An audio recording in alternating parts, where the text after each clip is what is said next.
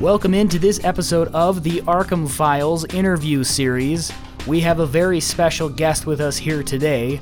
He is from Petersen Games, the project director, master of the universe, connoisseur of horror movies and pretty much everything else, and last but not least, all-around good dude. It is Arthur Petersen joining us today. Super excited to have him in, so come along and enjoy this conversation with us.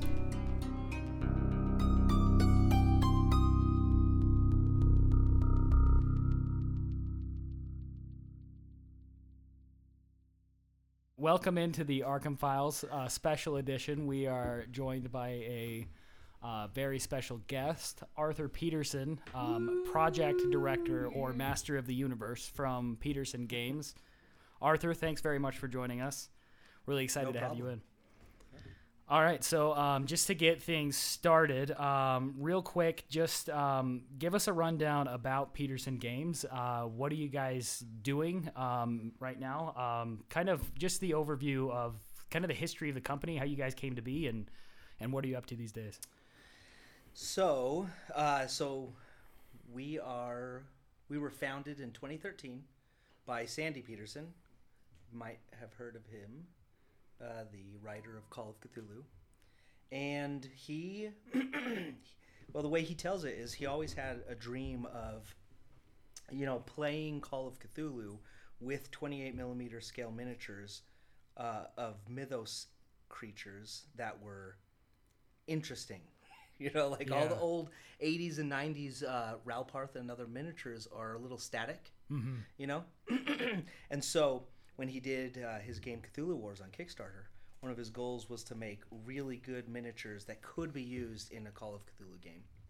And for some reason, the Arkham Files isn't using those Cthulhu Wars miniatures in their games. You don't know that. Oh, that's true. I don't. That's true. We don't have them here. But for the benefit of the Arkham Files, but also our listeners, you can obviously buy those from Peter. I'm just kidding. From Petersen Games, right? Where else can you get the miniatures for your Call of Cthulhu needs? So, wherever miniatures are sold, I know you can get them online. You can get them from our website. I think Miniature Market carries them. Some retail store, like, I want to say Magic Shop, but you know what I mean, like friendly local game stores. Yeah, game stores. Mm-hmm. Yeah, cool. They are our miniatures are sold in blister packs as the official Call of Cthulhu miniatures line.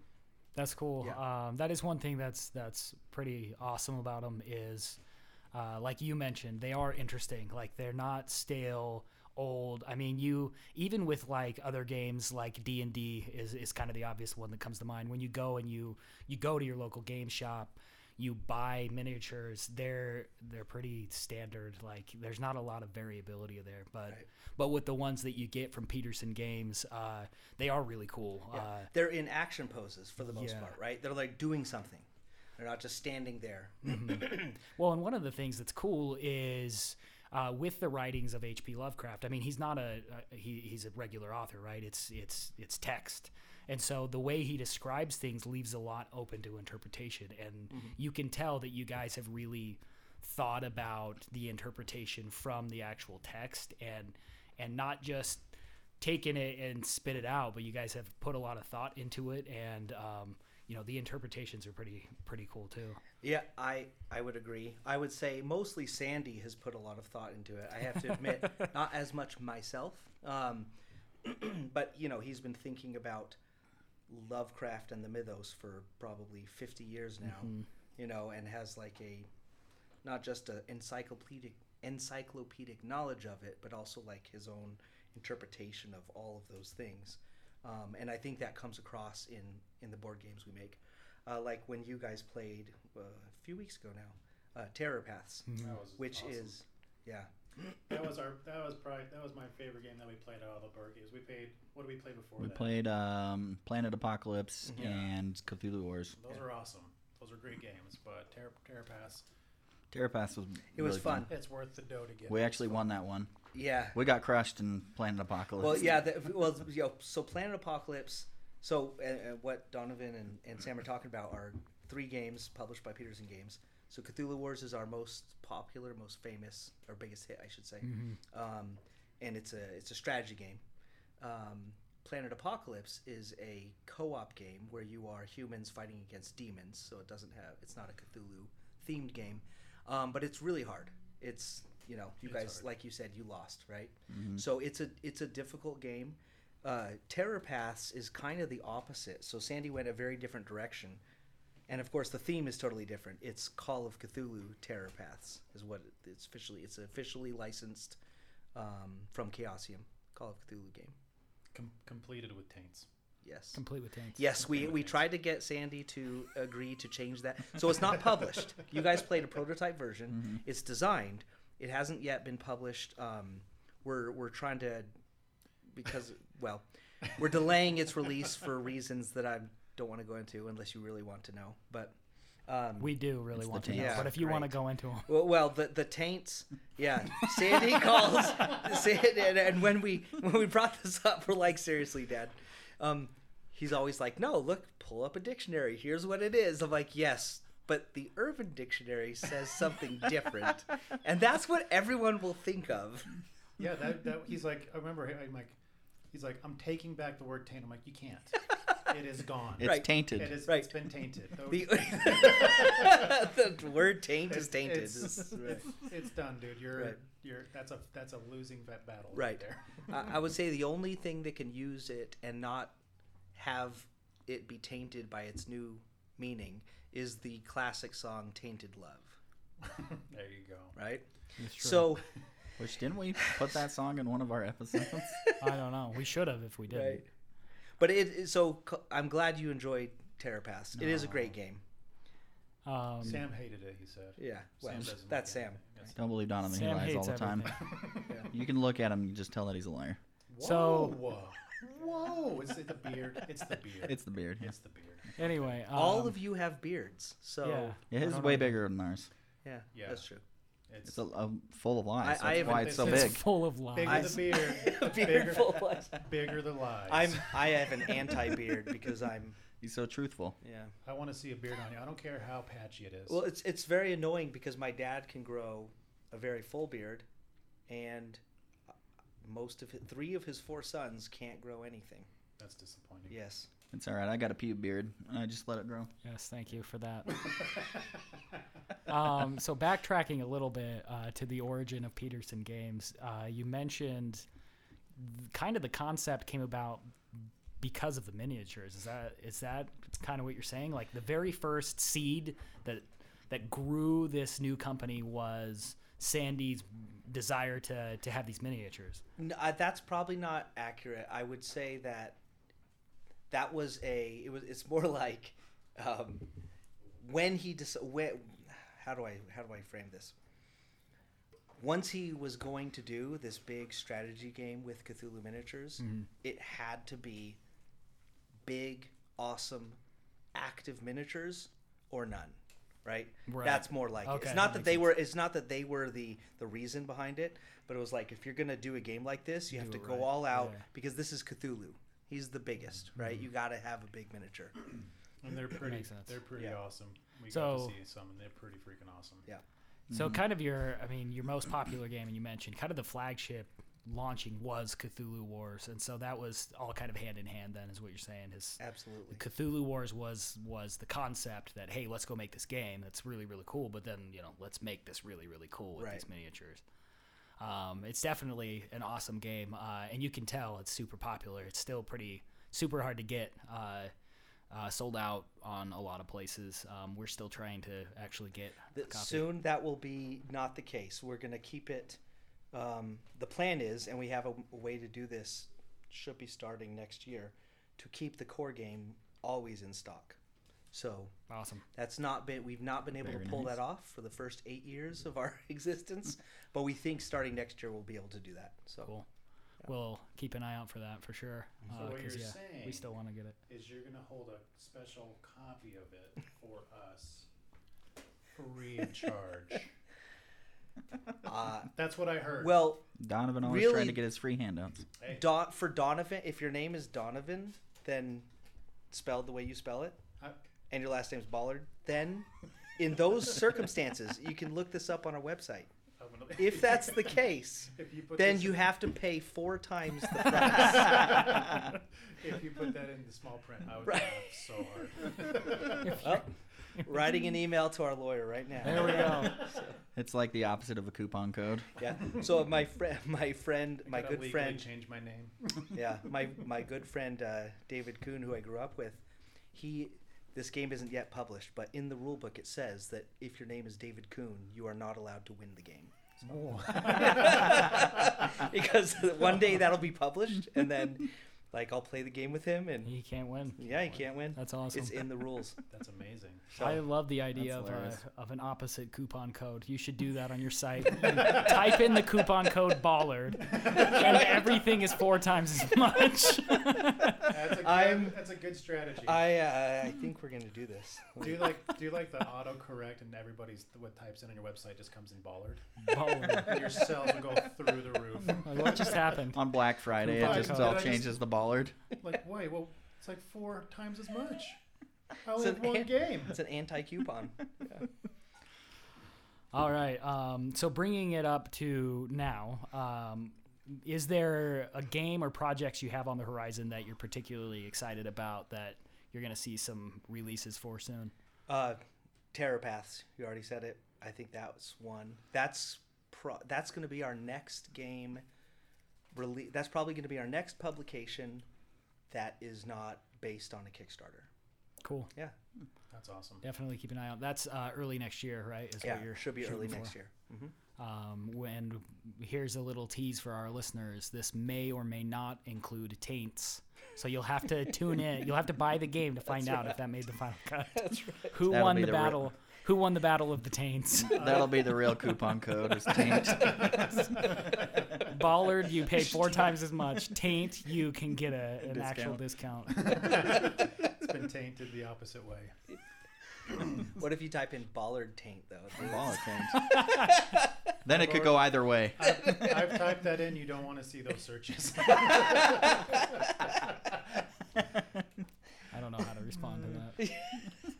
No, that was, yeah. Well, if it doesn't have taints in it, I don't know if I'll enjoy the game as much. Let's just be honest here. Because at first, when we were playing the game, it was hilarious because you weren't there yet. Yeah. You were off helping Yeah, your mom doing yeah. something, and we're sitting there, and your dad is like, Sandy's like, all right, oh, you just got a brown taint. Yeah.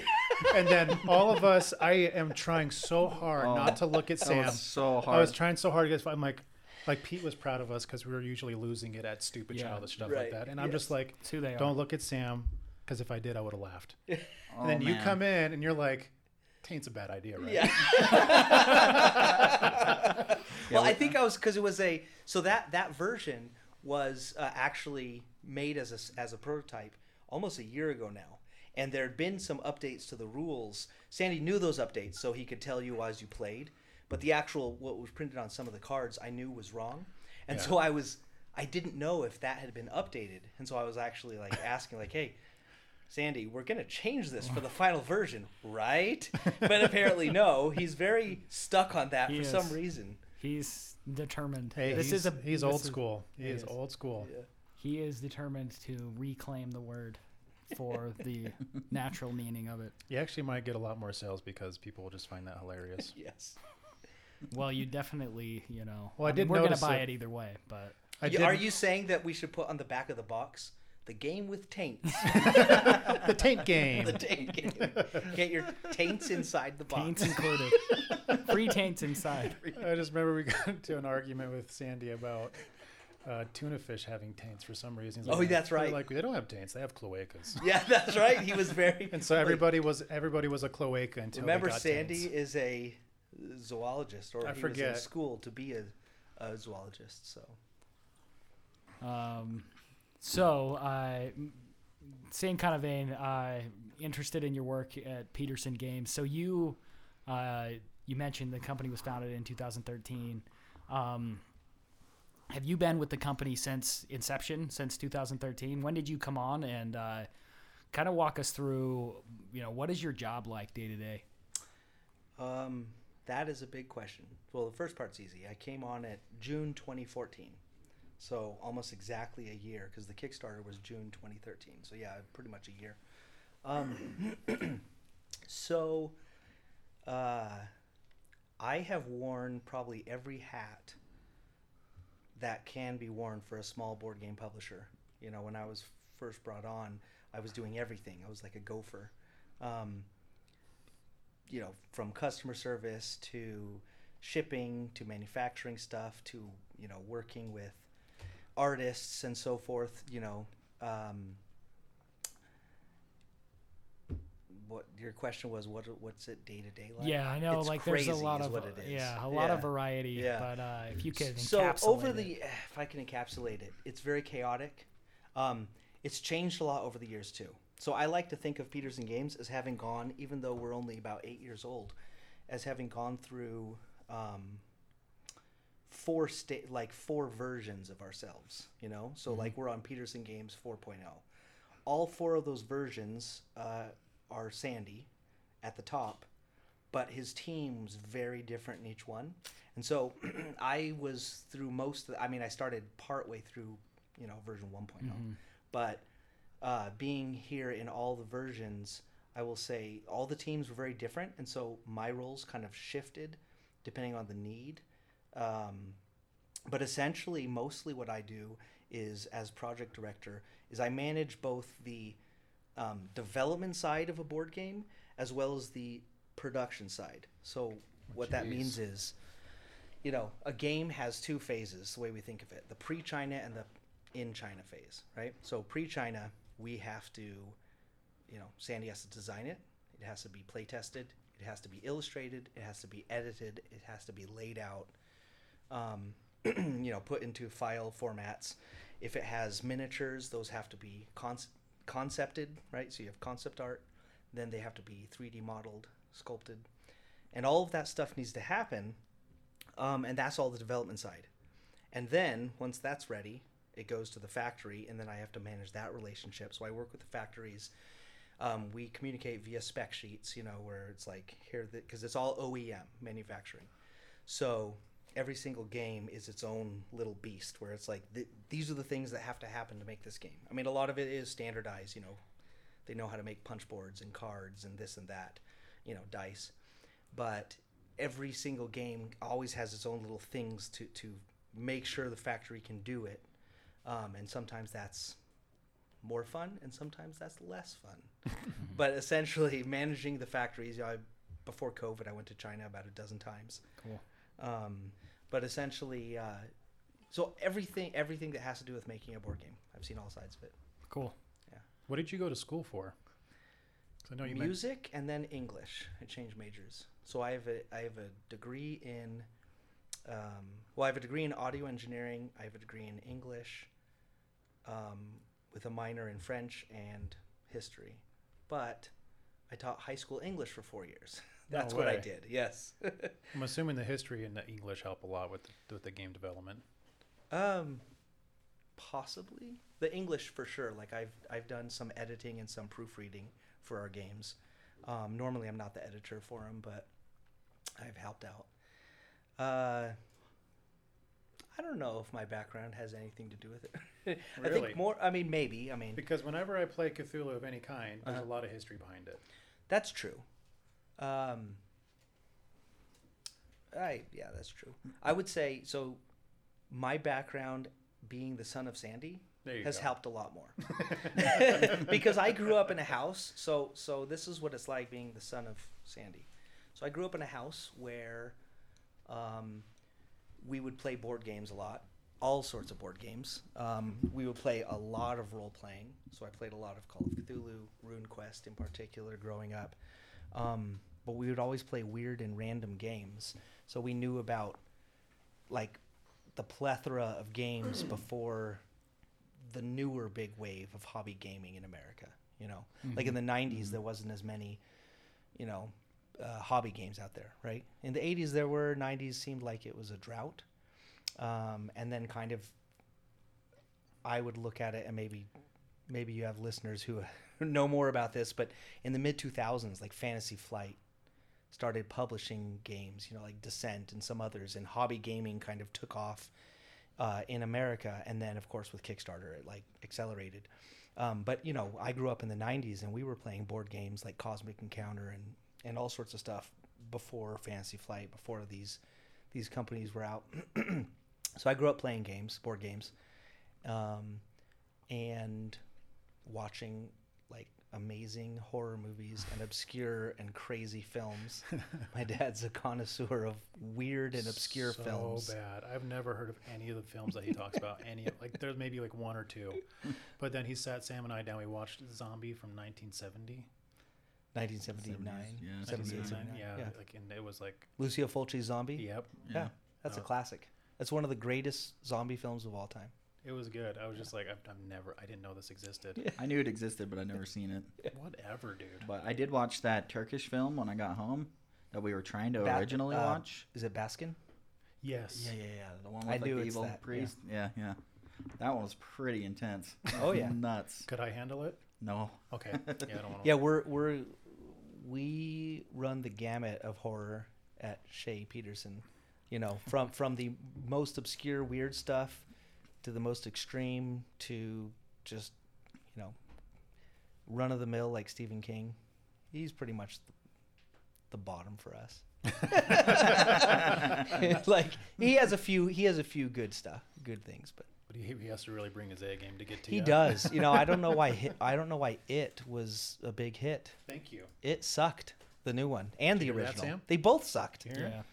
It's a Like they're dumb not movie. scary. Are you Never watching it. Are you a fan of It, Sam? Is that what I Donovan's liked insinuating the here? first new one, Uh-huh. but I didn't really care for the second new one. Okay. I didn't even see the sequel. That's how much I didn't Really? care for the first. I've never read the book though, so I've also never read the book because it's 1,000,000 pages long. yeah, it's super long. I love reading, but I like reading, you know, short, snappy books Short like stuff. Jack Vance. I do like Salem's Lot by Stephen King. That one was pretty good. The book. Yeah, I think that was the second book he ever wrote. Yeah, I haven't read that, but I have read Jerusalem's Lot. I think it's like a prequel short okay. story of his. Yeah. Probably related. He actually has good short stories. Rita Hayworth and Shawshank Redemption was a short story. That was good. Mhm. That's the only one I read in the apt pupil. Yeah. But those aren't really horror. I don't get me wrong. I have nothing against Stephen King. I just think that there's so much better horror out there. He's like you know. Yeah, I mean, you've only got so much time to spend, and you know you want to spend your time elsewhere. Well, I want to spend my time watching horror movies and playing board games, but yeah. So do you not like? I would imagine like you've played so many board games with Sandy Petersen as your dad. Do you even have a favorite, or is it just like a genre of board game that you like the most? Well, this is more of my personality. I tend to have never have like one favorite of anything. So I have a handful of favorite bands, a handful of favorite films, a handful of favorite games. But yeah, no, I have favorites. I mean, picking games that my dad did not make, right?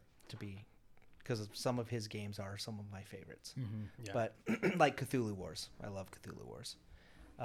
Huge fan of that game, and his forthcoming Hyperspace. I love strategy games, so I loved Civilization growing up, which is a game from the 80s. Takes forever to play, but it's super fun. Specifically, Advanced Civilization. That's the version we played. It's amazing, but you need to have like 7 hours on a Saturday. So I'm also big into war games. Like GMT is a publisher I like. They do World in Flames, which is a great World War II board game. What about Risk? Risk is, it's like it's good because it gets people into the hobby, Yeah, but I would never play it So again. it's like the weed of it's the Right. gateway drug. Yeah. It's the Right, gateway. I would play it only to play it like with, you know, my daughters or a niece or nephew to like get them interested in Help them strategy understand. games, right? Because it's a simple version of one. Yeah. But it also takes forever, so it's like I think there's shorter entry. That's the thing, is it's not even needed anymore because there's other entry points that are better than Risk. Uh-huh. It should just die. I Well, agree. the one caveat I should say is, well, and I shouldn't say it should, because if people want to buy it and play it, that's fine by me, but I won't. But I will say this, Risk Legacy is apparently amazing. I have not personally ever played it. I actually think the idea is brilliant. I probably would enjoy Risk Legacy, but regular Risk, It's I rough. haven't played it for Meh. 20 years. Same thing. Like when we were kids, that was And I mean, we grew up in like Sandy Petersen wasn't our dad, right? So we grew up with the regular range of board games that you expect in the 90s, and Risk was like Right. your standard strategy game, like mainstream strategy game. Yeah. But like it never true. ends. Right. Well, and see, I think it's possible. It's possible Risk has turned people away from the industry. Yeah. Because they're like, oh, it seems like it's something you might want to do. It's like, oh, this cool idea to play a game where you have an army and you fight and you get more soldiers and go conquer territory. Sounds fun. And then you play it and it takes 6 hours and you like hate your friends at the end of Yeah. it because you're a teenager and like, it's based so much on luck and not strategy, really. Yeah. And so then you're like, why would I ever play games like this? And you find out there's more games like that in the hobby, more strategy games. But it's possible people have been turned away, That's an interesting point. No, Yeah. I would agree. Like when we were kids, we played Risk and it never ended. Like every Right. single game, because once you're losing, you go into defense mode and Right. all you're doing is delaying the inevitable for Right. 3 hours. Right. And Because so it's you just- can, right, if the other side has, all of Asia and everything and you're just like backed into, Australia or something. Yeah. And it's like you can hold out for a while because, you always get a few new guys and, they have to roll tons of hits or I can't remember how the rules even work, but I vaguely remember that Australia was like a corner you could be in, Yeah. But yeah, the fact that it doesn't end is not really a good Not thing. appealing. Yeah. Yeah. Well, I think that's one of the challenges too with game design that you guys do really well is your games are complex, and I mean that in a good way. Like they have a lot of moving parts and they have a lot of different rules that all interact seamlessly with one another. Did you say ghouls? I did. A lot of Yeah. ghouls. So I knew you meant rules, but Very you said ghoulish. ghouls, and so that's I'm just rolling with it that's because. great. But He played a ghoul in D&D, so he's been obsessed ever but since. one of the challenges is that like you want the game long enough to where your players are invested, but not so long to where you get bored. There's a sweet spot right in there, and it depends on the type of game, obviously, on where that is. But it's really important to build that in. Yeah, I definitely agree. Sandy tries to make games that don't overstay their welcome. That's like a goal he consciously goes into when he's designing a game. And he did work on the original Arkham Horror as developer, not designer, in the 80s. But aside from that, he really has, until the last 8 or 9 years, he's mostly been designing role-playing and video games most of his career. He hasn't actually done a lot of board games until 2013, right? But after 35 years of game design in general, I mean, he had talent and skills and knowledge. And I knew from the beginning, he consciously went into designing Cthulhu Wars as, even though it's an epic strategy game in the sense that you have that, all the epic feel of a strategy game. It plays in 90 minutes, Right. well, unless it's your first time. But even then, like we played it a couple months ago, our first time, and I mean we had the benefit of you guys being there and kind of helping us. But it didn't take way long, and like you were saying, like it was like kind of 2 hours, 2.5 maybe. Yeah, the Right. key was like it doesn't really matter how long the game is. It matters your player's perception of it. Yes. It can't overstay its welcome, like you Yes. said, and it didn't. We That's were right. on the longer end of it, and we still That's like right. we finished, and we're like, this is a ton of fun. Right. Where do we get it? Exactly. Well, the thing that made it fun for me is the fact that you have to think about all the strategy options you have.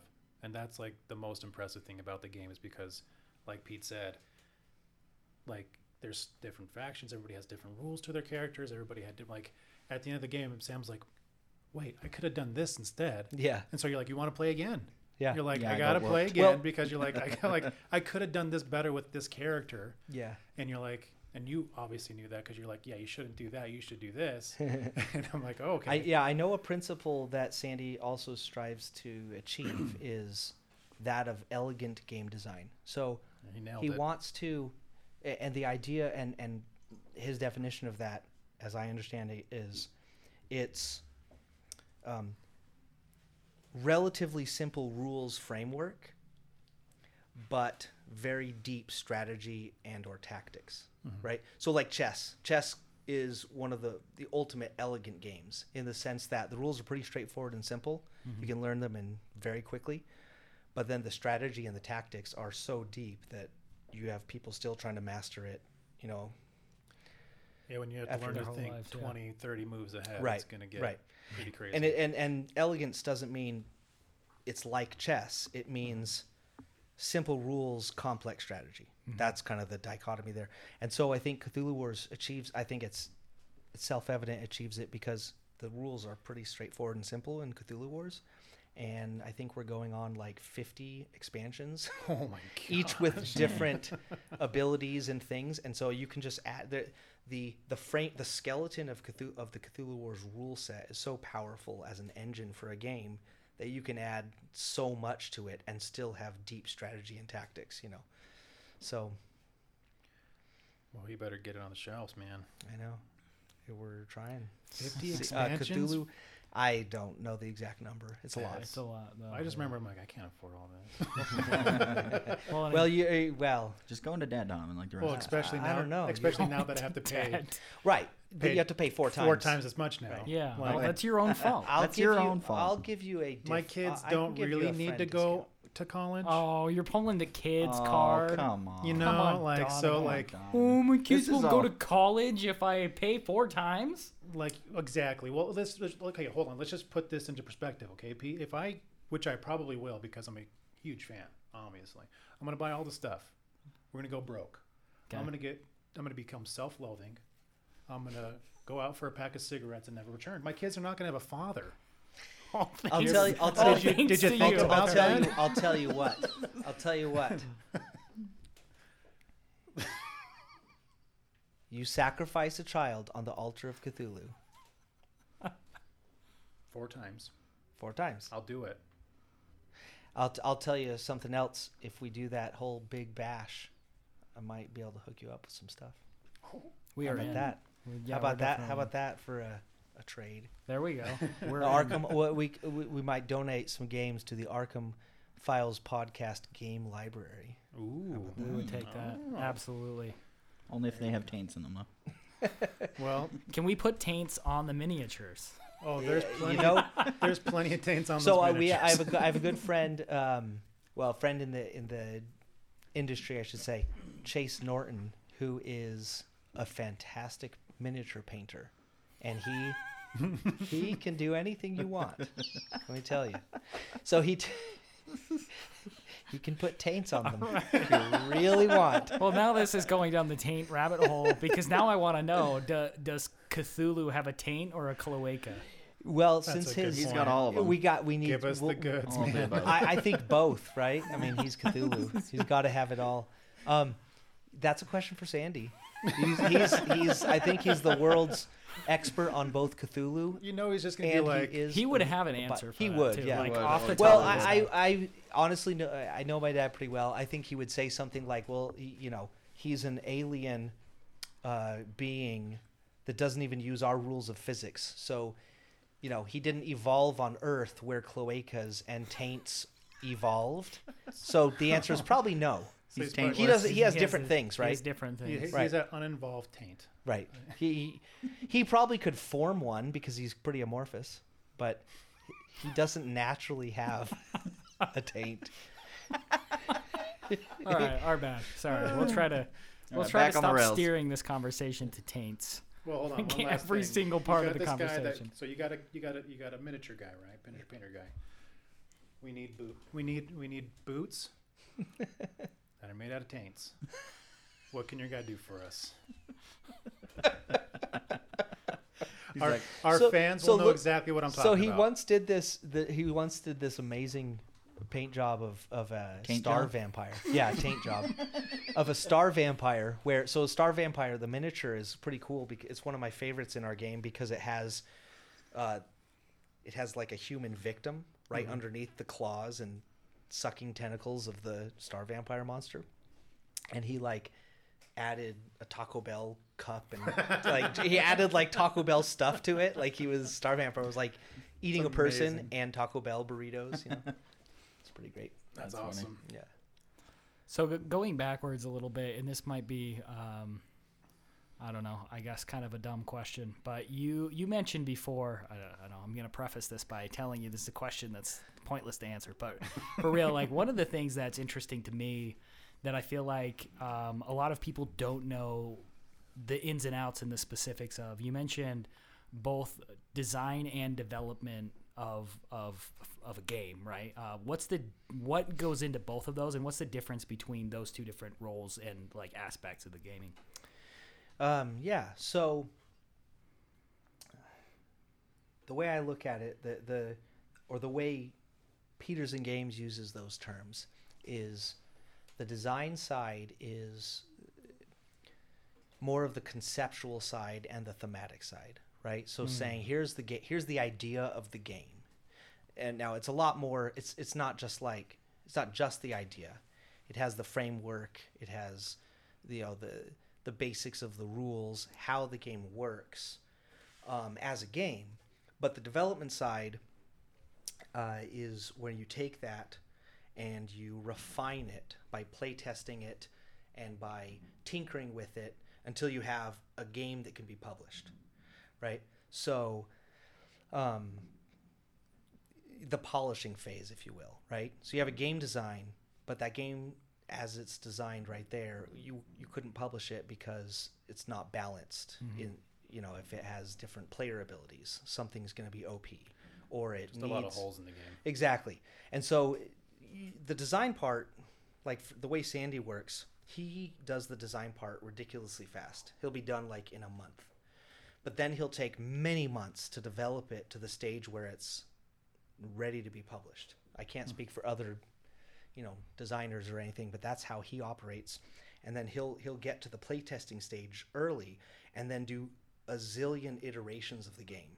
And that's all really development, and sometimes he'll make major design changes through that maybe it's like, okay, retroactively it was still in design because he like changed some fundamental thing. But just his process is like that.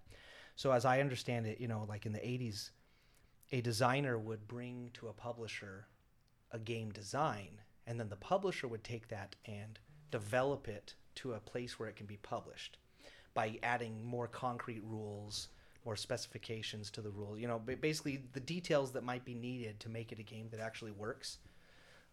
I don't think that's quite how it works nowadays. I think designers do both design and development, but that's kind of the distinction. I also use development to refer to, the art, the layout, the editing. But I think you were asking about like the creative aspects of making the game and the rules, right? Yeah. So That was his dumb question, yeah. I thought it was in retrospect, I thought it was a good question, but mostly because you guys, okay, so your podcast is Call of Cthulhu, right? So Call of Cthulhu is a role-playing game is going to be a role-playing game is going to have obviously both phases, right? So in the design phase, it's probably going to be more I would assume more about the theme and what the role-playing game is going to be about, right? And not so much the nitty-gritty of the rules. Exactly. Yep. Right? And then you develop it into, okay, so this is, you might, know the base mechanic if it's going to be like a D20 game or a percentile based like Call of Cthulhu. But the point is, the design is probably the more thematic side, the general side, and then you get into, okay, here's how will we do mechanics for this type of thing and that type of thing, and that's the development. So that's exactly how Alex, our main DM, describes it. He's like, you guys basically do what you want, and I'll let you know if it falls into the rules. Right. And then sometimes he's like, you know what, I'm not going to follow that rule. Yeah. And so because we're trying to make it more entertaining for our listeners than actually like follow the game mechanics. But Alex is actually really good at following the game mechanics. He's pretty stellar at that. Yeah, well, I've seen Sandy change the rules of his own games, like a role-playing game, like doing different mechanics as as something. How do I put this? Something happens, and it's like, okay, don't roll for that because it's too amazing. Obviously, that worked the way you described, right? Stuff like that can happen. I mean, if you have a really good game master or keeper, as it is in Call of Cthulhu, who can run with the narrative and like take what the players throw at him, then, you know, you might not need the mechanics for every single situation. Although by contrast, sometimes the mechanics create hilarious moments in the story, right? Yeah. Because of a fumble or because of this or that roll, it's like, okay, Like here's what burning happens. Yeah. Burning down the tavern that we're all holed up in, trying to fight off the monsters. We had Right. this running gag in one of our sessions where my character really wanted a flamethrower, and I don't even remember where we started with the idea of a flamethrower. And so, like, for 2.5 scenarios, I keep asking for a flamethrower. And then finally Alex like has a character show up with a flamethrower and gives me the flamethrower, and I'm like, I'm so excited I have this flamethrower. First time I use it, I roll a fumble and we burn down the entire tavern. That's amazing. It's so fun. That's just simply So we all amazing. flee in panic as like the tavern just buildings burns burning around down. us that we were supposed to be protecting. So this is going to sound random, but did you know that in Mexico the police have flamethrowers? I did not know I that. did That's not know that. amazing. That's not really true. Oh darn. But it's from a movie called Brainiac, where the I've heard police of have. that game. Hey, your They dad have- told us about that movie. Yeah. Oh, that's It's probably great. why I Oh, he heard of did. it. Yeah. It's because it's such a good film. Check it out. We will have to check It's it a out. Mexican horror film from the 60s. Write it down, Sam. I hear you wrote them all I down. do want to get into movies a little bit if you have time, but I had a couple more questions about games. One of the things that I think is interesting, especially about today's landscape of like game design and game making, is with platforms like Kickstarter. It's like anybody can be a game designer now, right? Like, or Yeah. anybody always could. Yeah. But like the it's wide open to where, especially here in Utah, where gaming is such a big thing. I swear, everybody on every block, there's somebody who thinks I'm gonna be the next big game designer, right? And they get started and they throw out a Kickstarter. What's something that is really challenging about making a game that people might not normally think about? Making sure it's fun. So I've designed a few games, and we've published 2 of them. And by the way, I designed them, and then we hired a freelancer to finish them out and actually develop them and make sure the rules worked. And he did a great job. Shout out to Zoran Dobrijevic. Yes. Where's he he is from? he is from Canada. That was disappointing. It was unexpected. Okay, his ancestry really is nice. from not Canada, but You're so racist, Donovan. yeah, jeez. Against Canadians. You're damn right. That's Well. not bacon. All right. That was weird. So anyway, So he is, and he's a great guy. So he helped develop them into real games from the ideas that I had.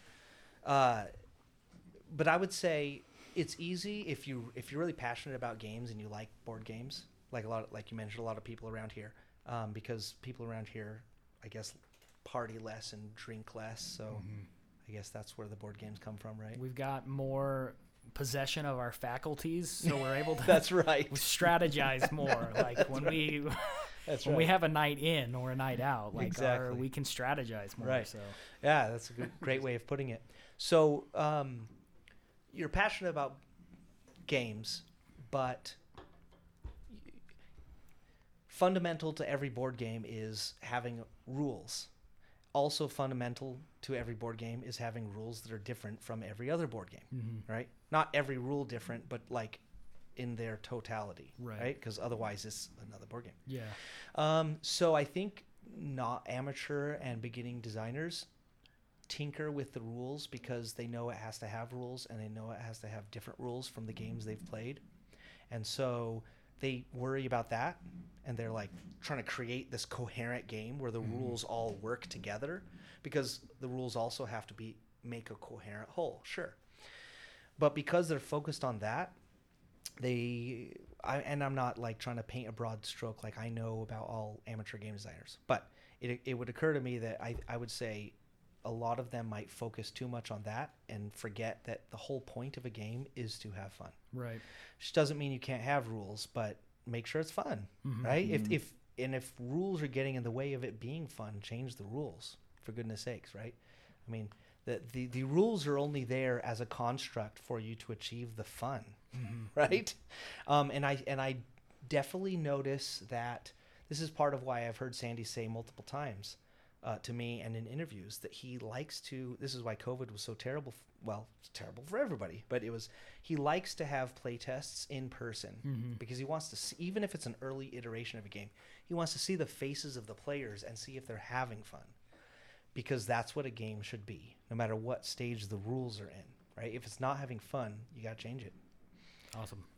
No, that's way cool. Like you're saying, I think you hit it on the head. And I've never designed a game. I've thought about it before though, and kind of that's the pathway you can kind of fall into is I've got to make my rules different than everything else because I want a unique game experience, and you can get dragged into that line and you lose sight of the whole, which is people play games to have fun, and if it's not a fun game, then it doesn't matter how unique your rule set is.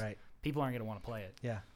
And so that's really cool. Yeah, so the first game I designed, which is the Tooth Fairy game, came out of my kids were little. I think my oldest at the time was like 6. So I had like a 6-year-old, a 4-year-old, and like a 2-year-old. And I made up this little game that didn't require you to read anything, to count anything. It had no words, no cards. All it had was little bags and little cubes of colors. And there weren't even turns. And I could it was more like a 4-player party game than it was a board game, if you will. And I can't even remember how it came about, but I created it for my daughters to have fun. They couldn't play board games with me, but they could play this thing that I made up for them. And they loved it. And like 4 or 5 years later, we published it as a game. It's called Tooth Fairy? Yeah, the Tooth Fairy game. So that was not, even though it's fun for little kids, we were like, okay, with these same components, let's make more than one game. So the game box, it's really like a family or kids game. But it has 4 different games in it so that there's more bang for your buck, I guess. Cool. And that's available on petersengames.com? Yes. It might be out of stock. Okay. It might be available on Amazon as well. Okay, cool. You mentioned you have a couple of games that you've had published. What else have you published? And same question, are these available for purchase on the website right now? So the games that I personally helped design would be the Tooth Fairy game and Marry the Monster. Just those 2. Yes, that's it. Is that Amazon? Yeah, so it's Amazon. $23 on Amazon. 14 left in stock. Order soon. Go. Yeah. Order soon. And so that was like, those were both part of our kind of defunct, there it goes, on petersengames.com, Marry the Monster. That left one. So that's an insane game, but it's super fun. People who play it really enjoy it. It was the game, I like to hold this over my dad's head. So Sandy has this, one of the big game reviewers of YouTube is Dice Tower, and for some reason they have not generally liked our games. I don't know why. Because our games are amazing and awesome. So they're just, those reviews happen to be wrong. I can't speak to their other reviews, but of other games. In any case, Tom Vassell of Dice Tower actually liked Marry the Monster. And so it was like the first Petersen games he seemed to be generally positive about, and it was mine, not Sandy's. So I was like, so I'd like forward that YouTube video when it came out to our whole team. And this was before so dark times happened to Petersen Games recently. We laid off all of our team in like May or June. But before that, I like forwarded this to our team and was like, so Tom likes my games. Maybe I should replace Sandy as the designer, right? It was like everybody got a kick out of that. That's hilarious. But you're like the students become. I would say, honestly, Marry the Monster is it's a game that it's for family and kids because it's not a game you're going to want to play a lot, at game night with your buddies because it doesn't have a ton of depth. I mean, I'll be honest, I designed it, so I know. But it is fun with kids and with folks who are just kind of entering the hobby gaming sphere where they're not going to be thinking about, deep strategies because it doesn't, I mean, there are tactics and strategies available, but it doesn't have deep ones. So it also doesn't have deep ones of the Mythos fame. Right. It can't very deep one. But it probably, I would say it's possibly has the zaniest theme of any board game of all time. I won't spoil that. Read the back of the box or read. All right. It's a crazy, crazy theme. Awesome. All right. Go check that out. We've got the Tooth Fairy game and Mary the Monster.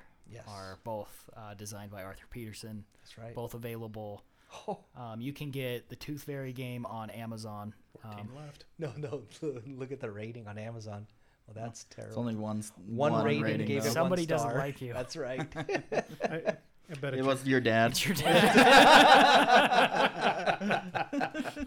It actually might be. No, Click on it. Let's see. Yeah, click on it. I'd love to read that. I don't Oh, think they it didn't say actually- anything. I just did a star. They It couldn't actually stand probably behind is someone who doesn't like me personally, because It's there huge. are such people. I don't believe it.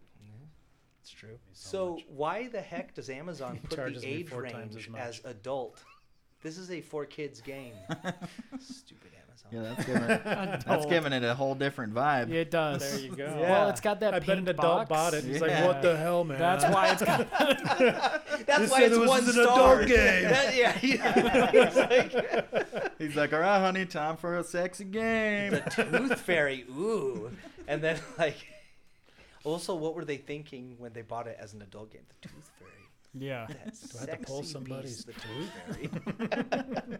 Hey, honey, you want to pull my teeth out tonight? They're like, I want something under my pillow. This is not what I thought. 1 star. 1 star there right now. There is nothing sexy about this game. Hey, 1 I'm star. curious now. Go type in "Mary the Monster." I want to see what reviews on Amazon are. We're doing live reviews. That's right. And it's not available on not Amazon, on Amazon. so never mind. But look at all these sexy books. Wanting the monster. Ooh, doodle kill. Monster. I'm starting to notice a theme with your with your games, Arthur. So here's a story that I don't know many people know about Petersen Games and me. I designed the logo. Well, I designed 50% of the logo of Petersen Games. The scared dude or the praying mantis? So, as in, I was one of 2 people who designed it. Put it that Okay, way. okay. So we together, my Cody Hallett and myself. This logo right here. Yep. Cody Hallett was an employee at the time. He's actually the main one that got Sandy to hire me. Sandy was like, my own kid? No way. No, actually, my brother was already an employee. So, but Cody hired me on to kind of replace him. He quit after I was there for about 4 or 5 months. So he kind of hired me, trained me, and then he wanted to go do something else. But anyway, we designed the logo because Sandy's favorite insect is a mantispid, not a mantis. It looks like a mantis to the untrained eye. Probably Donovan thought it was a mantis. God, Donovan But- Donovan's so Obviously. stupid. It's actually a mantispid. And then, of course, it has to be a giant monster. So there's a Right. guy to show that it's a giant monster eating him. For scale. Yep, because Sandy mentioned it already. He was going to be an entomologist and study insects if he didn't fall backwards into writing Call of Cthulhu for Chaosium. That's tough. It's hard when you want to study insects and you have to be a game designer instead. Yes. Yeah, that's yes. a hard decision to make. Yeah. You go into Yeah. your fallback That's real profession. tough. Right. This game we need to play. I bought this on a Black Friday sale Oh. I think last year, and I still haven't played it yet. Okay, so shout out. Sam's looking at Evil High Priest. That game is amazing, and I don't just say that because we published it. My brother Lincoln designed it, and it is fantastic. And it shows Lincoln helped Sandy design a lot of the games as an assistant designer, but only once or twice was he the lead designer, and Evil High Priest is that once. It's a fantastic game, and it shows Lincoln really has game design chops, and he doesn't want to use them for some reason. he's I think it's just it's too much effort, you know. Yeah. Just loves insects so yeah, much. that's right. No, I mean I love my brother Lincoln, but you know what? 8-Bit Attack was the other game he was lead design on, so it was more than one. But yeah, and that's a fun little game too. Although Evil High Priest is better. Evil High Priest is a It's got fantastic cool artwork. game. Yes, Yeah. it does. It's just it's a stellar. It's one of my favorite worker placement games. This is a competitive game, right? Yes. Like everyone's competing to be the evil high priest. Yes. Yeah. It's a worker placement game. If you're familiar with that subgenre. Shut up, Don. Yeah, it's really good. It's Is it on Amazon? It's fantastic. Yeah, probably. Let's check I'm not it out. sure. I think I got it.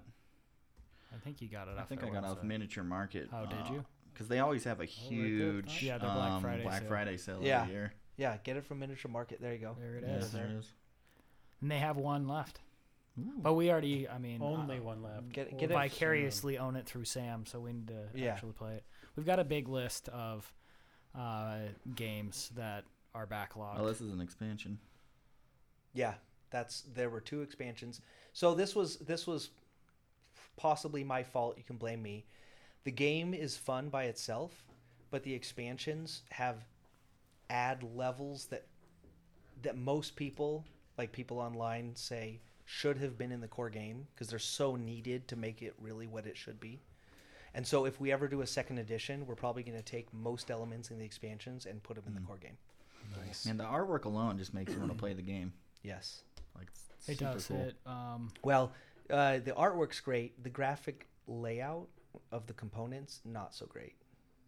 Okay. So I'll just tell you right now. All the cultists. And that hideous, Yeah. horrifying looking. There it is, Lincoln Peterson. That's a Yeah, we weird- put Sandy before Lincoln because Sandy is a well-known designer. But it should have been Lincoln first. But because Lincoln's the he lead actually designer, was right? the lead. Yep. Hmm. I mean, Cool. they both worked on it. But yeah. All right. So I want to move into your love of horror movies next. But before we do, anything about gaming or about Petersen games that we haven't covered yet that you would like to talk about? Our games are amazing and fun. Buy them all. No. I would agree. I Just haven't don't played. use the Ballard discount Yes, code. don't No, use don't the do that. Ballard. I've discount used code. it, and I am destitute. Donovan's destitute. His kids can't go to college now. No, He's gonna leave them all soon, apparently. I'm a self-loathing guy. Yes, we would echo that. I haven't played all the Petersen games, but all of the Petersen games that I have played are pretty rad. So Yep. check them out. Go to petersengames.com. That's Petersen with an E-N, Petersen games.com. Check out their games. You can't go wrong with any of them, but we have given you a few here in this session to check out specifically. Okay, And so just remember, the Tooth Fairy game is not an adult game. it is not an Okay, adult game. guys. And actually, honestly, you should buy our games from like Miniature Market and other places. You can You'll go there too. probably get better pricing. We usually sell it close to MSRP. Go to Miniature Market, not Petersen. Yeah. You also can get a lot of the cool minis or miniatures that Petersen Games develops. What's Which Sandy again gonna say are- if he listens to Are this? super. he's not going to listen to this. Oh, we can attest to that. Yep. So we can all make fun of his bald head or whatever we want. You know? Oh, he's so bald, guys. He's super bald. I asked him when we were eating dinner. I was like, "Look, dude, I'm not going to be sad or offended if you didn't listen to our podcast yet, but have you listened to the podcast?" He's like, "No, I haven't." And I was like, "I lied. I'm offended," because he's just. It's the second time I asked. He's like, "I just don't listen to podcasts. Yeah. I listen to music." Yeah, that's the same thing as me. I feel bad. I actually do want to start listening to your podcast because I'm intrigued now that I've seen some of this stuff, but I'm not a podcast guy. I've never really listened to him. Yeah. So Well, and to be fair too, like actual play podcasts are their own animal. Like, Oh, really? even people who are into podcasts, like I tell them they're way into podcasts. I'll be like, it's an actual play podcast, and they're like, oh, never mind. Oh, So- really? So it's like its own thing? kind of? Yeah. So, I mean, and we like it, obviously, and Yeah. there's lots of people like it, but it's different than a regular podcast. I mean, you're listening to us, and we dramatize it a lot. Like, we cut out the slow parts, we add original music, we add original sound effects. So I don't all know that kinda much stuff. about the world of podcasts, let alone actual play, but Mm-hmm.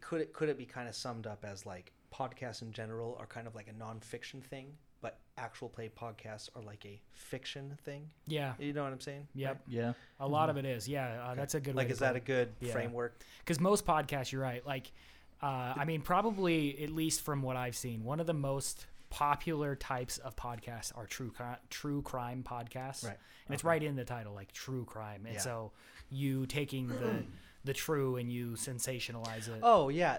My wife was a fan of the Hulu show Only Murders in the Building, Yeah. which was about a true crime Yeah, podcast. exactly. Right. Why do women love true crime? I don't know. I like Mine true wasn't. do. crime. Sandy's in his library, he has a huge shelf on true crime stuff. Books. I just met a lot of girls that just love listening to murders all day long.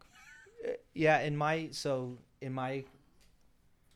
personal experience, like, because I love all horror, and this is There kind you of go. trying to segue into horror. Yeah. Like, women tend to prefer thrillers and mysteries and suspenseful horror movies, or just suspense movies, right? And true crime is that a lot of the time. Mm-hmm. That makes Whereas sense. men can like that. Like, I like all that, but also sometimes gore. Like, my wife hates gory movies. Mm-hmm. Same. I don't have to watch a gory movie, but I like them, and I also like not them if it's a good movie, right? It's like whatever. Mm-hmm. So here's my experience. I grew up being introduced to Columbo. I love Columbo. You ever seen Columbo? I've heard. I haven't with Peter watched Falk. it, but yeah, It's I know so the good. show. It's one of the greatest murder mystery shows of all time. So good. My mom loved that show. Introduced me to it. Right, murder mystery stuff like that. Yeah. Mm-hmm. She loves Psycho. My mom is really funny because she's not a horror movie fan, with two exceptions. So she likes mystery, suspense, true crime, all that stuff. Horror movies itself, no. Except for two movie series. And this is inexplicable to both Sandy and me and all of my siblings. She loves the Saw franchise. Yes, like for real. She loves every movie in the Saw franchise. Like when the new one, when one of the new ones came out, not the most recent new one, but the one right before it, I think it's Jigsaw. Mm-hmm. I took her to see it, like on a right, like That's awesome. Man. and inexplicably, the Child's Play, the Chucky series. Okay. No way. So she likes those two series of horror films, but in general is not a fan of horror films, like at all. Mm-hmm. It's just those two series. It's Those are- really weird. Yeah, That's those are some hilarious. random ones. Yes, too. Like, yes. why the? I why mean, these? Saw does have some suspense, but it's like not really. That's not the main focus of it, right? I mean, Yeah. there's a lot of gore and other Mhm. things. And Chucky, there's no rhyme or reason for why she would like the Chucky stuff, but she loves those two series. Does she and- like dolls? I don't. No, not Murderous Yeah, dolls. and she doesn't Murdery care about dolls. other movies, horror movies with dolls. Like there's a great '80s film called Dolls. You know, nothing to do with Chucky, but Like Annabella or something like that. yeah, and like she doesn't care about the Annabelle series or There anything. you It's go. like those two movie franchises, and then non-horror is what she likes. It's bizarre. Well, I don't blame you guys for, just to go back a sec, like, I don't blame you guys for not listening to podcasts. I think the only reason I listen to podcasts is Donovan's because I'm a such a liar. mailman. He does. That's blame it. me. He Well, on just my said days that. off, I don't listen to podcasts. But when I'm Right. just sorting mail and just doing mind-numbing stuff all day, I'll listen to some Where, podcasts. for where? Where are you a mailman? Park City. Okay. My address and Cool. social security number are at, Yeah. you got a pen? Yeah. He doesn't I need a need pen. your We're date of recording birth, it. your mother's. Yeah, exactly. Your mother's maiden Your name. mother's maiden name. It's So Follard. yeah, so I do feel bad. I am actually very intrigued to listen to the Arkham Files podcast now. Well, we hope So- you like it. We do. If you hate it, then you can still tell us. Get past the first 4 episodes. Just don't listen to the first 4 episodes. You can So- listen to the first 4 episodes, but I wouldn't start there. I'm going to start with some one shots. Yes, that's what I would suggest. That's what I want to do. Yeah, You have to sign up I for would Patreon. start with either one of the. Well, So if you Edge of want Darkness if you want comedy heavy, start with Those the Comet Bring, which is our last year's year's, Halloween yeah. Okay. special. It Oh wait, is what's it called? Those the Comet. Those the Comet Bring. It's Oh, that's an awesome name. It's a scenario that Sam, look up where you can find it. It's for free online. Oh, good. 'Cause, But it's a scenario. It was written to be like a 50s sci-fi, like Invaders from Mars. Sure. It's written to be like I that. love and those so movies. Yeah. I grew up on those movies. And so it's pretty campy, and it's supposed to be. But we had a ton of fun. That's if you want comedy heavy, I would start with those the Comet Bring. It's a bit of a time investment. It's a 2-parter. It's about 5 hours total. If A you shorter one, it would be a Lightless Beacon. It's still pretty comedy heavy, but it's a really well-written scenario. One thing that occurs to me is nice is that you can do something while you listen. Yes. Because it's not video, it's audio. Mm-hmm. So it's possible, and I'm assuming that might be part of the appeal for podcasts. Yeah. For me, I listen to a lot of music. I'm a music guy, so that might be why I never got into podcasts. I'm the same. Mm-hmm. I listen to. I'm selective about my podcasts. Like I like podcasts. I listen to them, but I really love music. I'm the same as you. When I'm working, I'm listening to music. Yeah. Music's all I can really listen to when I work. Like I don't have the brain power to do what I do and like focus on. I don't know how you have brain music. power. Well, with your new job that you have, but like again, like when you're a mailman, when you guys were a mailman, listening to books. No, listening it's to huge. audiobooks, Oh, I love that's listening to audiobooks. You know? Because they got me into all of this stuff. So I can't listen to audiobooks either. I also can't read books I have to read a physical book. Mm-hmm. So what I do is I wake up I try. I don't always succeed, but I try to wake up at 6 a.m. And from 6 a.m. to 8 a.m., that's my reading time. No way. Yeah, because not all my kids are awake. Some of them are. That's a good point. Because I have little kids. But they're not House needing is at me. least calm. Yeah, so I can go down into my dungeon and read books, for 2 hours. And then it's like, okay, I've read for the day. I read some nonfiction. I read some fiction. I read, Yeah, if it wasn't for audiobooks, I wouldn't read books at all because I don't know how to read. I love reading, so I have to find a time. I don't know There's how you not really wouldn't love reading. Your grandpa's house is just it has so many books, right? Books. Yeah. That room is amazing. So my grandpa probably, he has probably tens of thousands of books in his house, and then Sandy has thousands, if not 10,000 books in his house. I mean, for real. I mean, they have so many books. My library is a small fraction of theirs. And I vowed to myself when I moved up here to Utah, I was like, okay, I'm going to start. I want to die having read every book in my library. So I buy fewer books nowadays to make sure I'll be able to achieve that, Sam, I just shared the website on the chat. Anyway, it's kind of funny because the guy produced this scenario. It's a one-shot. It's for free. It's on oneshotadventures.com, the number one shotadventures.com. But the Comet brings. The funny thing about it is when he first released it, it was those the Comet bring. And then a bunch of people jumped on and told him that was grammatically incorrect. And it should be brings.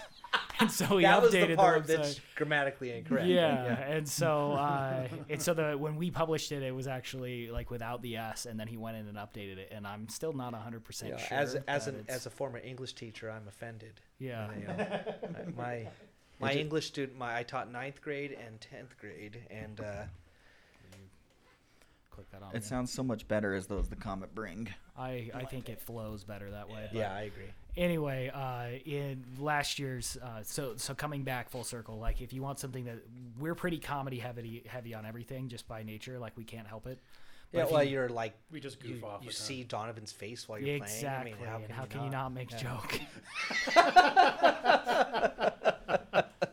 Anyway, so yeah, that one's pretty comedy heavy. I'm biased, but the other one I would recommend is Last Call for Santa Fe. Okay. It's, I think, 3 or 4 episodes. Well, I'll check those out. I'm going to definitely listen to those the Comet brings first. It's a good choice. It is. It's super. We had a ton of fun doing it. That'll give you a little bit of the format of our normal Halloween special. But it sounds like you guys are a lighthearted campaign, lighthearted. We are. Scenarios. We try to keep it serious because Call of Cthulhu is horror, right? It's it's supposed to be intense. It's supposed to be, and we come off the rails every single time. Well, there's nothing wrong with a good horror comedy. Yeah, right? That's definitely where we're at. We just have a really bad habit of just referencing every favorite movie we ever grew up with watching. Oh, yeah. And then we put a hint of Cthulhu into the podcast. Right. That's basically our podcast. Anyway, so yes, check that out. All right, back onto movies, because I did want to touch on this a little bit, because you are a huge fan of movies. Just in the few times that we've chatted, you've suggested a few movies that I've gotten checked out. I Awesome. am drawing a blank on the name of the one that I watched first. I don't even remember what I recommended. I remember you saying you watched something like I that. did. I remember watching Planet of the Vampires that I think your dad recommended. So good. Yes. I was And that you watch it and you're like, wow, Ridley Scott. That's how he did Alien. Yeah. Or I guess he didn't write Alien, but the guy who wrote the script to Alien, right? It's funny because you It's go back literally and you watch these older movies, and it's hard to go back and watch them with fresh eyes because you've seen Alien and Right. you've seen everything that basically, I don't want to say ripped it off. That's probably a little bit harsh. It's obviously not a that it remake. inspired. Yeah. But it's clearly inspired by it. Yeah, exactly. You can even do this. So here's a recommendation. Did Sandy recommend? It's on my brain because we showed it to my niece. I'll pull up the list. A few weeks ago. Gosh, what is it? I'm blanking on it. But it basically is. It's clear that Texas Chainsaw Massacre is heavily inspired by it. It's Jack Hill, and the movie is called Spider Baby. Oh yeah, your dad talked. Yeah. Yeah. It's you watch it, and I mean I'd seen it before once or twice, like years ago, but I saw it again recently. We showed it to my niece, and I forgot how heavily it clearly inspired the Texas Chainsaw Massacre. Okay, so check out Spider Baby. Yeah. I had to look it up because I had forgotten. such The a two funny movies name. that I watched, Tenebrae was the one that you recommended, so and I went and good. watched that. Did you like it? I did like it. And that was one of the ones where there's so many things that have been inspired from that film. Well, yes and no. So when Sandy was in town, did he talk to you about the subgenre of film called giallos? Yes. Yeah. So Tenebrae, in my opinion, giallo aficionados are going to quibble with this, but in my opinion, that's the pinnacle of giallos. Tenebrae is the best one. Here's the thing: it's like there's a lot of great giallos though, and I like a lot of them, but Tenebrae is my favorite, and I think that it's probably more likely that the giallo subgenre invented a lot of things that are still being used in murder mysteries and other types of and slasher films today. Yeah, no, exactly. And so you go back and you watch it now, and I mean, Tenebrae was 1982, at least according to Google that I'm looking at. Yeah. And so you watch it now, and if you watch it for the first time now, you're gonna see a bunch of stuff that you've seen before. Right. But like this is the first thing that did that. And so going in with that kind of appreciation makes it even better. Yeah. So coming back, if you want to, again, get into giallos, giallo movies are like it's its own subgenre. Yeah. You can go down that. It has elements of slashers, but they're not slasher movies. It has elements of murder mysteries, but they're not just murder mysteries. It's its own thing. Mm-hmm. And there's a lot of very high quality films in that subgenre, and some crap. Yeah. Like every subgenre. So yeah, go ahead, Don. Sorry, I was just gonna ask, like, if you were to start people out on horror movies and stuff like that, could you give them like a top 5 beginners list? Man, that'd be maybe. Let me try. Okay, horror is. I mean, it's pretty so broad. it's so vast. It's pretty right? broad. It's so vast. So, I mean, honestly, because I like. This is the part you're going to be editing out, Sam. Like ahs and ums and how do I say this? That was what you were talking about. I like going to the roots of genres and knowing where things started, kind of like what Peter was talking about. Giallos innovated a lot of things that slashers and horror movies are still using, tropes. Yeah. So I would say that you got to see Frankenstein, like 1932. Boris 33? Karloff Yeah, one? Boris Karloff, Boris exactly. Karloff. I think Fantastic book, by the way. Oh yes, and the book. I love the original Universal Studios film, but I love the book more. I mean, the book is so It's so awesome, good, and yeah. and spoilers, but you're 200 years too late. Yeah. The Frankenstein's monster is not stupid. Mm-hmm. He's very smart, and very cunning, and very evil, or maybe he's not evil. I mean, it's like Mary Shelley is a brilliant writer. Yeah. That book is. There's a reason it stood the test of time. It's so good. I actually recently reread it this past year, on a whim.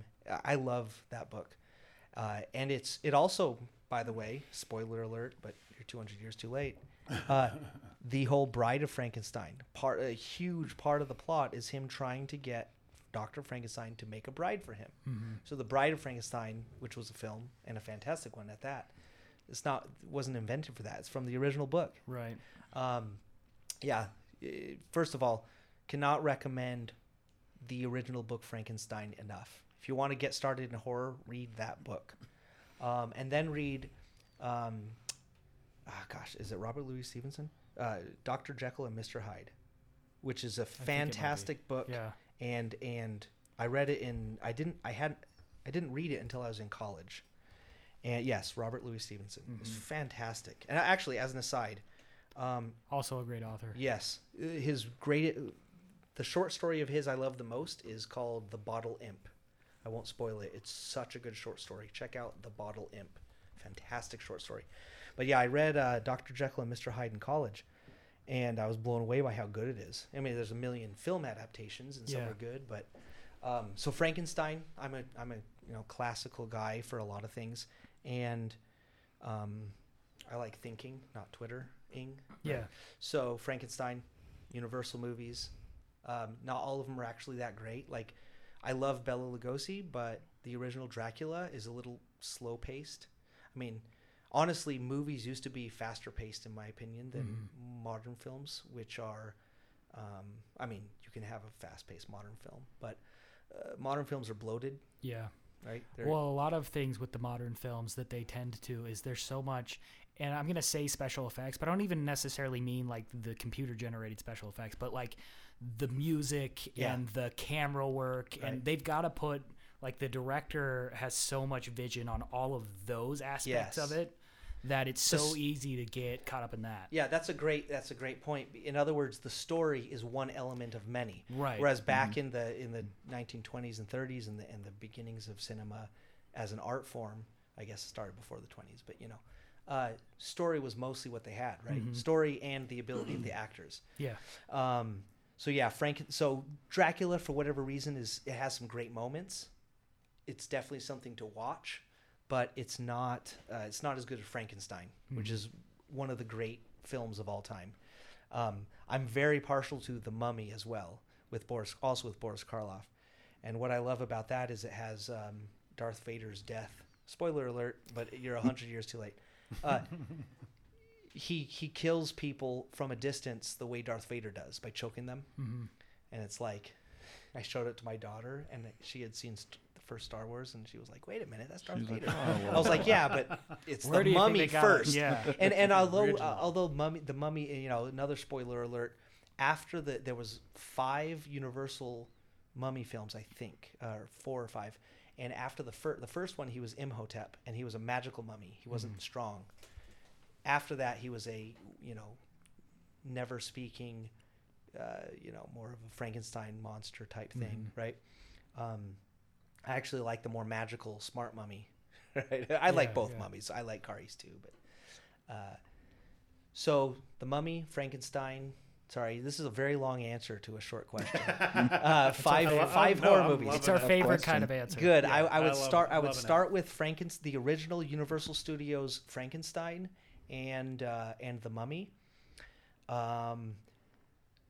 But I would not recommend as starting out any of the other ones. I mean, nothing against Dracula or the Wolfman or the Invisible Man, which I'm very partial to. But I would do those two, and then I would say, and also who is starting out in horror to watch movies? I mean, unless you're a kid.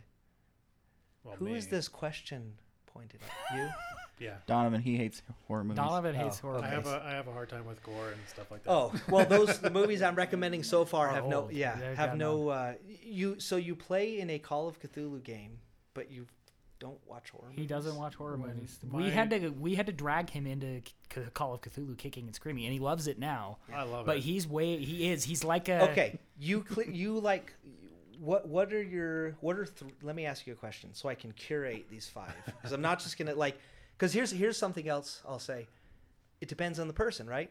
Yeah. People like different types of movies. I like all horror movies, so if you like certain types of horror movies, I'll find recommendations for you.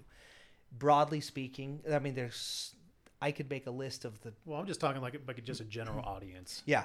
Yeah. So well, those two, starting with the classics, the original horror movies, The Mummy and Frankenstein, and then,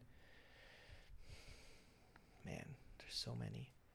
You gotta watch Night of the Living Dead, the original, Oh, That's a black good and one. white. It is very good. I watched that one as a kid, and that was one of the first horror movies I ever watched. I did not sleep for days. It's very creepy. It and is. it's very It's good. really well done for. Yeah, It is. and honestly, it has one of the best plots of any film, not just any horror film, but any film.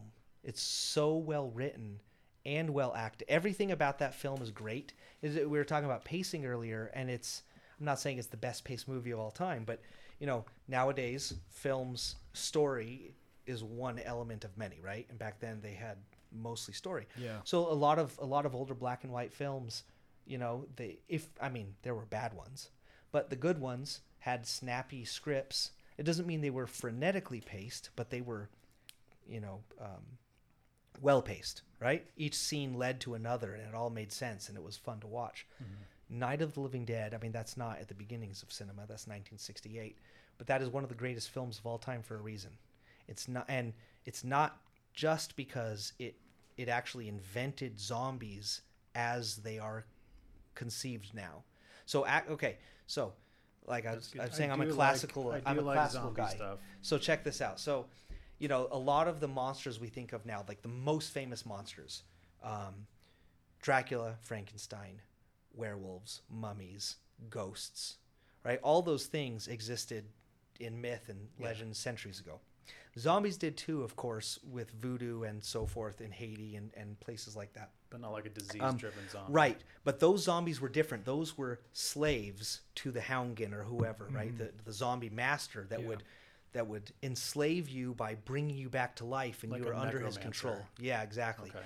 And by the way, as an aside, there's a great movie by Wes Craven called The Serpent and the Rainbow, 1980s horror movie, super underrated and not well known.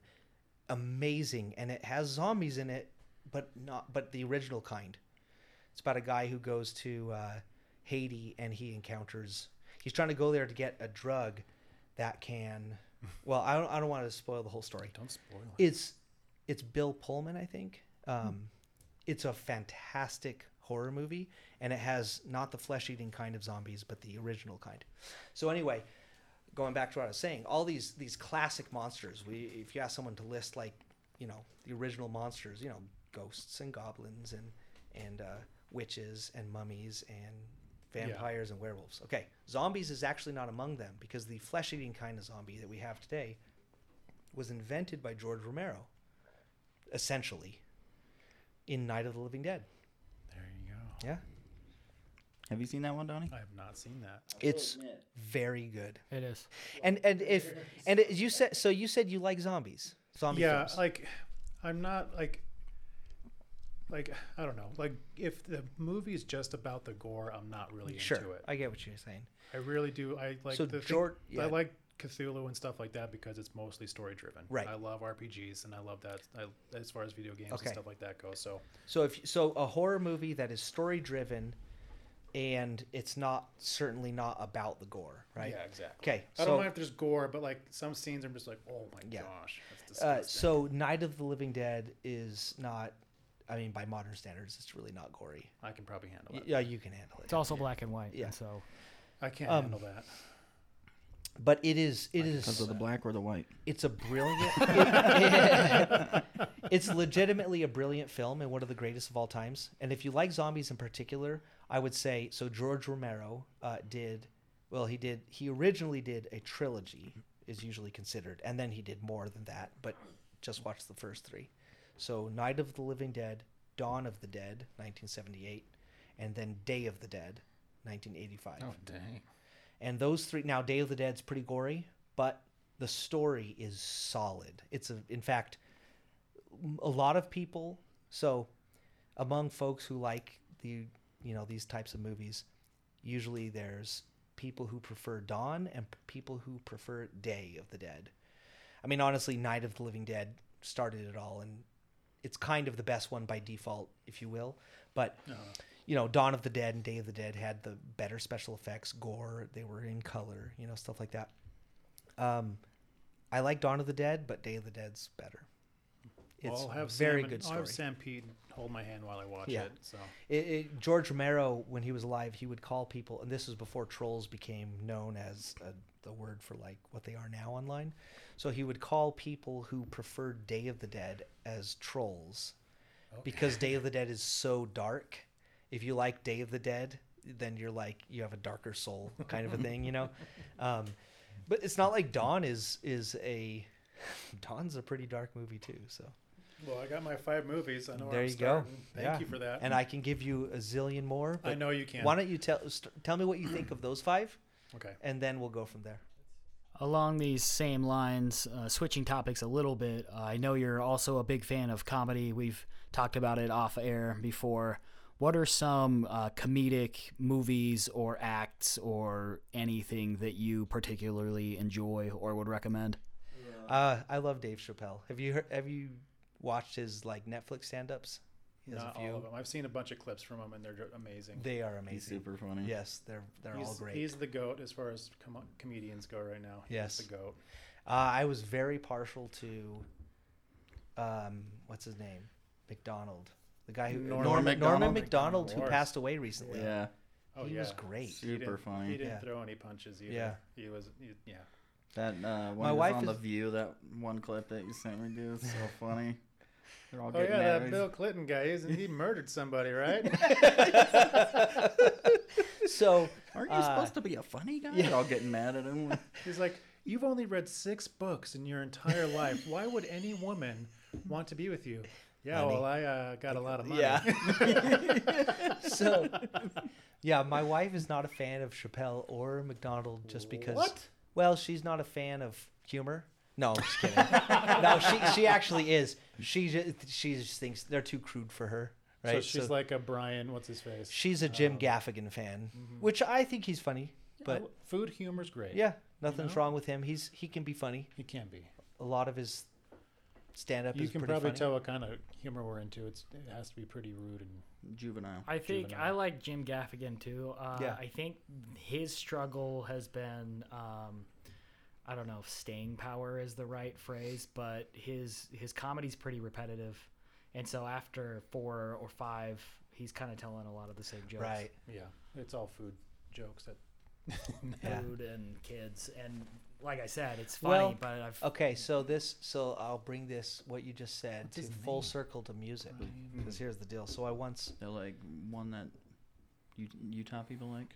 yeah, Brian Regan. Regan. Yeah, Regan. Brian Regan. I don't know who that is. Oh, I bet your wife does.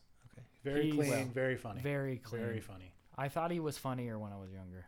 I tried to watch him again recently. Now and I that was you're like, he's not balding, that it's- funny. Yeah. It's not as Well, funny. Well, your balding stuff's just not. as So funny. anyway, back to I- music. Yeah, back to music, but also before it occurred to me, like, have you guys ever seen any Marx Brothers films? They are I fantastically Have funny. Yeah, Marx, give The me a Marx movie they Brothers. made. they're all Marx A Brothers Night at the films. Opera. Yeah. Duck Soup, Animal Crackers. They're not. The movies themselves aren't famous outside of them being Marx Brothers. Yeah, the would names of the say- movies doesn't right. matter. Really? Okay. But if you know the Marx You Brothers, know the Marx Brothers? Yeah. So like the Three Stooges and Oh, like that. I love the well, they're very Stooges. different. It's They're very different than different the Stooges. than actually. the Stooges, but like that time. Time Yeah, that period. time Okay. they were contemporaries. So Yeah. they're from the 30s and. I grew up or, watching no, the Three 40s. Stooges, but I Yeah, don't know. same exactly, time frame. Same time frame. Okay. They Like they comedy are team. They are super funny. I also love the Stooges, but the Marx Brothers, especially Carl, he's amazing. No, just kidding. Abbott and Costello was. I didn't Abbott make and the- Costello is up pretty. Abbott and Costello for me, mostly in the context of the monster movies. Yeah. Yeah. Yeah, but also some of their skits are they're the They're guys who pretty funny. did Who's on 1st, Mm-hmm. which is one of the great comedy That's a great sketches bit. of all time. Such a good bit. Abbott and Costello was the one we grew up watching Yeah. the Yeah. most. Donovan, have you seen Arrested Development? Of course. Yeah, it's a great series, I right? know these guys. Okay. I've made a huge Yeah, mistake. the first 3 seasons are Yeah. just so great, Oh, right? they're amazing. I haven't seen really the Netflix Don't. one, but I've seen like Did an you burn episode down here. the They're storage terrible. unit? Almost definitely. Almost. Yeah. So I'm an analyst therapist. that's my favorite. I'm the world's first analrapist. I'm both an analyst and a therapist. That's my all-time favorite moment. Well, that and Miss Fingerbottom. Or Featherbottom. Featherbottom. Whoa! Whoa, It's a okay. PG-13 I told you what kind of podcast, Arthur. we were in. Yes, Miss. When he's like singing about how he's not being scared. I can't remember what he's saying, right? Because he sees Job like knock somebody out. When he Oh, it's so starts good. I trying just to love make it Buzz. like he's tired of being Mrs. Featherbottom Yes. and he's trying to make it clear he's Tobias. Right. But And they they're were like having to everybody clean house. obviously was never tricked at all, Yes. right? So okay. So here's the thing. love Like Buster. I love yes, Buster. Buster's great. I love Arrested Development too. It's a great show. Mother boy. So yes, so the Marx Brothers. I mean, it's different humor in a sense, but what's similar to the Marx Brothers and Arrested Development, why I bring it up, is you know how Arrested Development crams so many jokes into an episode. Yeah. Like every second there's a joke. Yeah. There's like Yeah. and there's jokes layered on jokes, and there's so many jokes in a row. Marx Brothers are like that. Perfect. So it's different than the Stooges. I mean, I love the Three Stooges, but the way the Marx Brothers do it is just frenetic pacing of jokes. Just they're blasting them at boom, you. boom, boom. I Yeah. love it. I'll be into Yeah, that. and they're pretty solid. They're a funny team. Music. Yes. So there was something. Now I'm forgetting what it was. There was something you said that. What were we talking about at the time? Music. Oh, Jim Gaffigan. Yes, You're talking yes. about how Jim Gaffigan is repetitive. Yes. And at a certain point, you kind of seen it. Mm-hmm. So, which is true. I think there's 2 sides to that. So, I'm a big fan of AC/DC, the band. Mm-hmm. I mean, they're not my favorite band perhaps of all time, but I like them a lot. But really, all of their songs and albums are the same one song, repeated infinitely, Mhm. right? If you've heard one, you've heard it all. Right. Yeah. But it's kind of like, and yet why do I own like basically all their studio albums? Even they still making them in like their 90s. Yeah, They're like pretty old. I mean, their last few are, of course, that are weaker Well, it's a than their guarantee. classics. But yeah, it's kind of like and you can even say the same for okay, not Metallica's music and albums because they have gone through many changes, but the way Lars Ulrich, like you're drummers, right? The way Lars plays the drums, The same. he has a way of playing, and he's not the greatest drummer out there, but he has a very you can instantly recognize that it's him playing the drums, right? He has a Yep. style, and he doesn't need to change it. And I think there's something to that. So Jim Gaffigan, he has a style, right? And it's like, yeah, I mean, maybe some of the jokes were repetitive, but I think sometimes it's like, well, you know, it's you know what you're getting, right? Yeah. And you like that, so you go back to it. I mean, it's why people go back to, well, it's like role playing. You know, you can kind of simplify all Call of Cthulhu scenarios to you're trying to find out what's going on, and you find out it's a giant alien being whose cult is trying to Right. ruin the Earth. Yeah. I mean, that's obviously oversimplifying it, and there's plenty of differences there, but you know what you're getting into, right? And that's what you want to do. You want to have fun with that thing, you know. But yeah, obviously you got to find variations, you got to find nuances or new innovations, or else it's boring. Yeah, I think I get what you're saying. So basically, it's just a guarantee. Like when you listen to AC/DC, you know you're going to like what you're hearing because this is AC/DC. I'm guaranteed Exactly. to hear that same thing. Right. And I've seen a lot of bands do that with Yeah. their music over time. They try to change with the times. And if you're a hardcore fan of that band, Yeah. you kind of get disappointed. You're Right. like, man, I miss that old album style. Well, yeah, I mean, and of course, both ways can be okay because bands can evolve. If they're evolving because they're actually evolving, they can still be good. So it just depends, right? Like there are bands that I like that change over time, and I like all the iterations of the band. AC/DC happen to not change, and that's fine too, right? Yeah, It just that's depends. fine. Like, yeah, and I get why they evolve. Like, they have to get with the times because they need to Right. sell albums. I get that. Yeah. And that's fine. Or just no problem because with that. musically you're changing. Like, I don't think so. For example, Tool has a definite sound. Yep. But you listen to their first EP, Opiate, and you listen to their newest album, came out a few years ago. Very, very different sound, right? They've definitely evolved over the last 30 years. But they didn't do so because of the change in music around them. Like culture in the music. Right, yeah. right. Because they're too idiosyncratic. Like Tool is Tool, and they're going to be Tool. And so, but they evolved, right? And I think that's good. You know, if AC/DC were the only band out there, I'd be bored because they do only have one song. But it's such a great song. Yeah. It's like, I told my friend in the bass player in the last band I was in, he was a huge fan of Kiss, and I've never been a fan of Kiss for some reason. I like some of their music, but All right. and it's like I told him, I was like, well, AC/DC play. I told him, well, Kiss, all the music sounds the same. Every song is the same song. And he's like, well, you like AC/DC, and they're the same thing. I'm like, yeah, but I like AC/DC's one song. I don't like Kiss's one song. Right? So, you know,